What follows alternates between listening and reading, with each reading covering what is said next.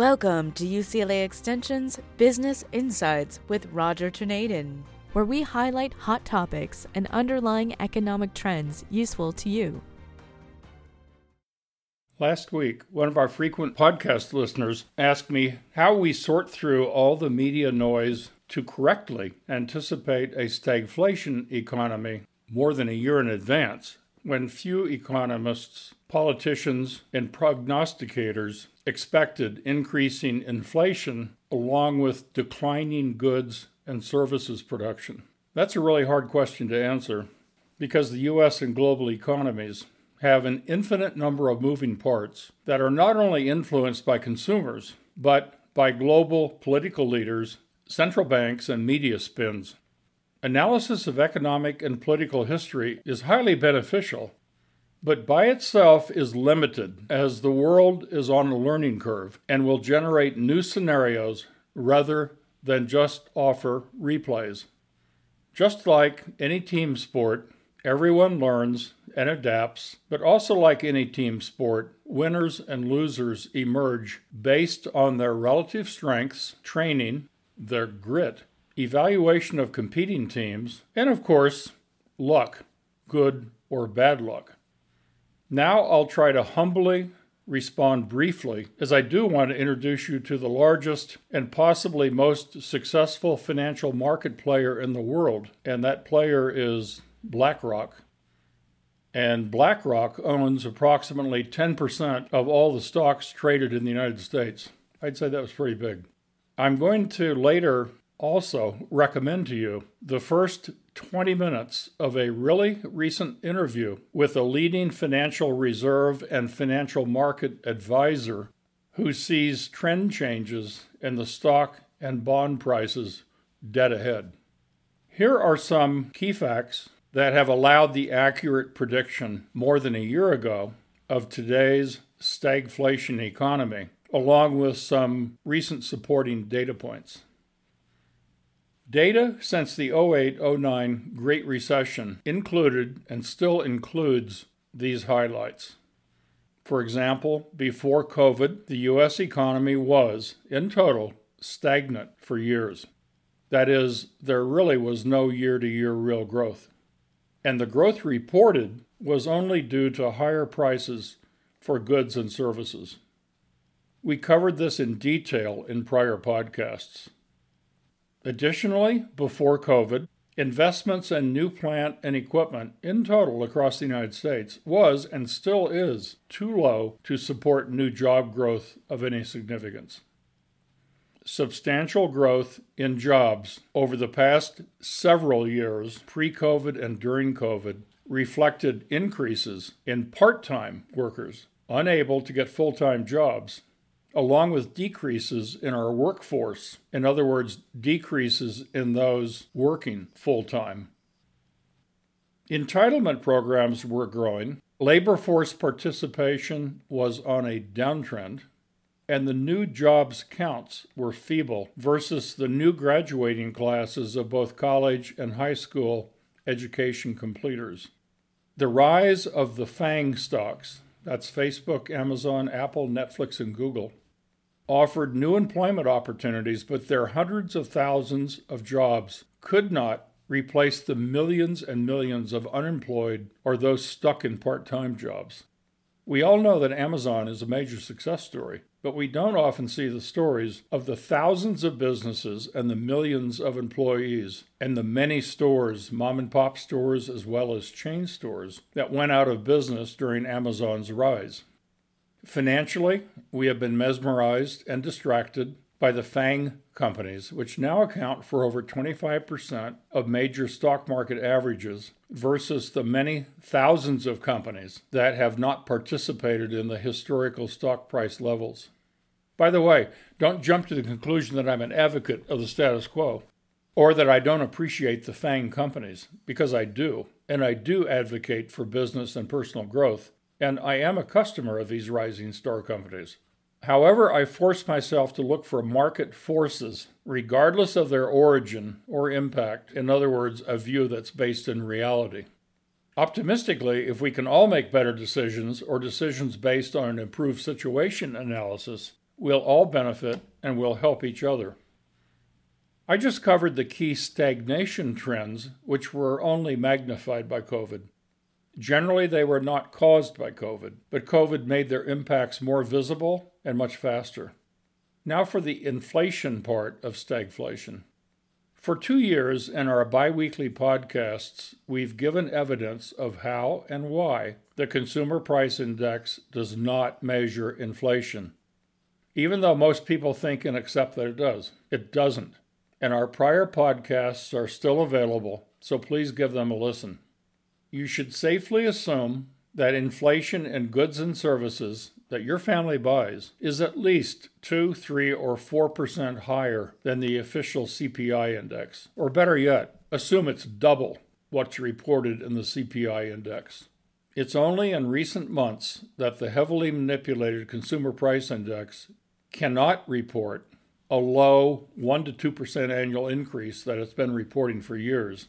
And that's because fuel prices, restaurant prices, grocery store food prices, entertainment, including movies, events, and streaming providers, apartment rents, commodity prices, and so on have all jumped in price from low to high double-digit rates. This is in the past year or so. If you're a renewing renter, I'm sorry to needlessly remind you. I know you don't need to be reminded.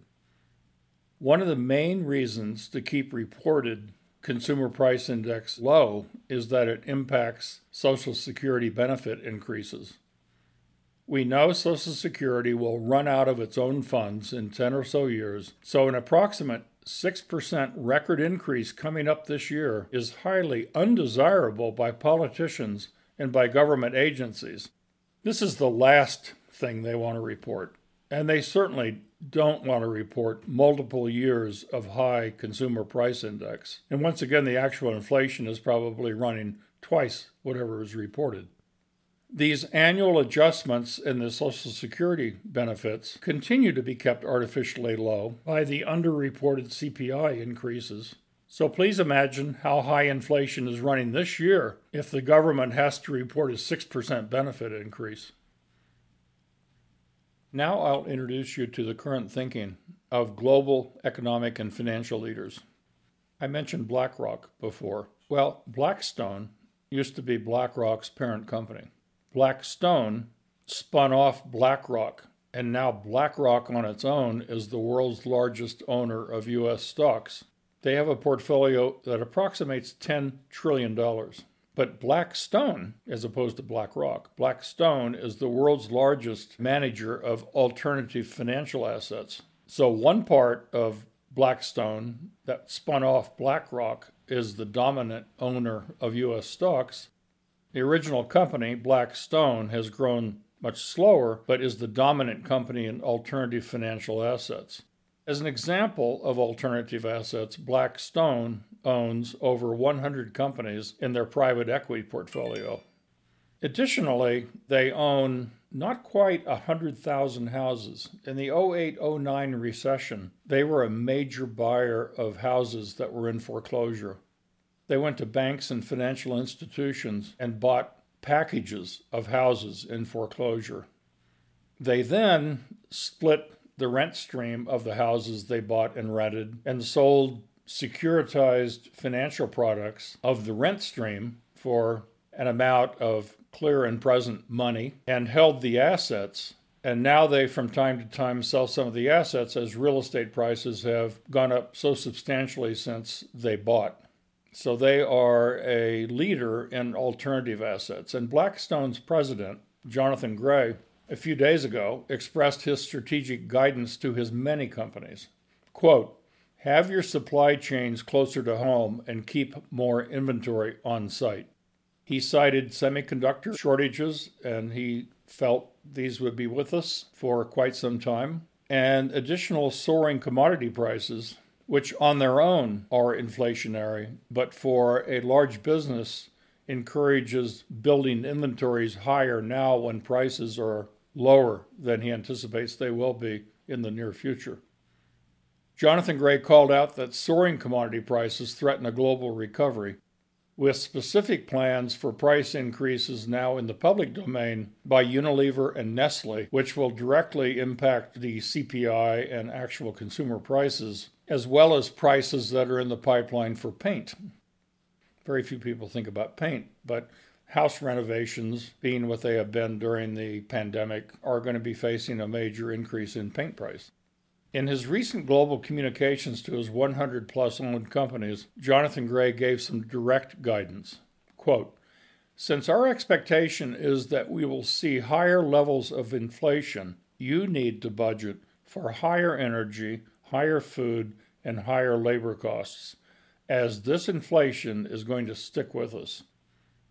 There's an elephant in the room today that no one seems to discuss, and that's wages or labor costs, as Blackstone's president mentioned. We can agree that we face this issue that directly relates to future wage inflation from some events that have actually been published by our global media. Even our own UCLA Anderson forecast rightly pointed out that an economic reformulation in the context of restaurant and hospitality workers is now overdue. Simply said, $15 an hour or slightly higher is not enough to bring staff back into jobs that have had few career paths or lifestyle-changing financial benefits in the long run. Now, compound a transitory minimum wage job with increasing COVID-related health and health care risks. For some, expenses for COVID illness, to say nothing of risks of recovery, are inadequate. Maybe long-term AI and robotics will play a significant cost savings role, but for the next few years, these labor-related expenses can be expected to increase and increase a lot. Keep in mind, pre-COVID, almost 10% of the entire U.S. workforce worked in the restaurant and hospitality industry. That is, they worked in hotels, motels, conference centers, mom-and-pop restaurants, restaurant chains, and so forth. That's a big impact when these labor expenses go up. Think about airlines. Staffing at today's wages is a big issue and is slowing any recovery, even if business travel stays low. How about our clogged ports and empty store shelves? We have a shortage of an estimated 100,000 truck drivers, and this shortage was real pre-COVID. It's getting worse, and truck driver wages are heading to the sky. I think we all benefit by considering the outreach to leading professionals who make their living by accurately evaluating the present situation and the future pathways and directions. A long period of inflation is not at all what politicians and the Federal Reserve want, and it's certainly not what they communicate to us. In a recent podcast, I introduced you to Danielle DiMartino Booth. She is a former Federal Reserve executive, the author of the book Fed Up, and founder of Quill Intelligence, a highly respected advisory firm for many large hedge funds and private offices. I'm providing a link to a YouTube video of just days ago in which she was interviewed. I strongly encourage you to click on the link on the SoundCloud site. Watch the first 20 minutes of this video. The balance of it doesn't involve her. It involves other speakers, and it's off target of what I'm talking about. So please watch the first 20 minutes. She talks about the second installment from a prior YouTube I presented to you and an update in areas that relate to inflation, stocks, bonds, cybercurrency, and the economy. She also is of the belief that there are seeds of instability in the Federal Reserve, but I'll let her speak to that. I think getting to know more about the Fed on a gradual basis is really going to pay off for all of our listeners. She jokingly notes that she seems to be providing a free MBA by her observations and analyses, but I seriously think she's on target. You'll benefit from this 20-minute interview, no doubt. In the meantime, be safe, stay financially healthy, and importantly, stay healthy on all fronts. Take care. Be sure to email us at rtornadin@uclaextension.edu on more specific questions, which we will answer either personally or select as part of our future podcast. Hosted by Business and Legal Programs Director Roger Tornadin. This podcast is presented by UCLA Extension and produced by Jamie Moss at Studio 10960. These podcasts are made for educational purposes and are not financial advice. The goal is to educate and provide resources on focused economic and job trends with the latest support research so that you can make more informed financial and career decisions that best suit your personal needs. UCLA Extension offers more than 5,000 online and in-classroom courses taught by over 2,000 leading practitioners to help you get from here to there. For more information on this podcast or our financial and legal programs, please check us out at www.uclaextension.edu. We know it's about your life, not just your money.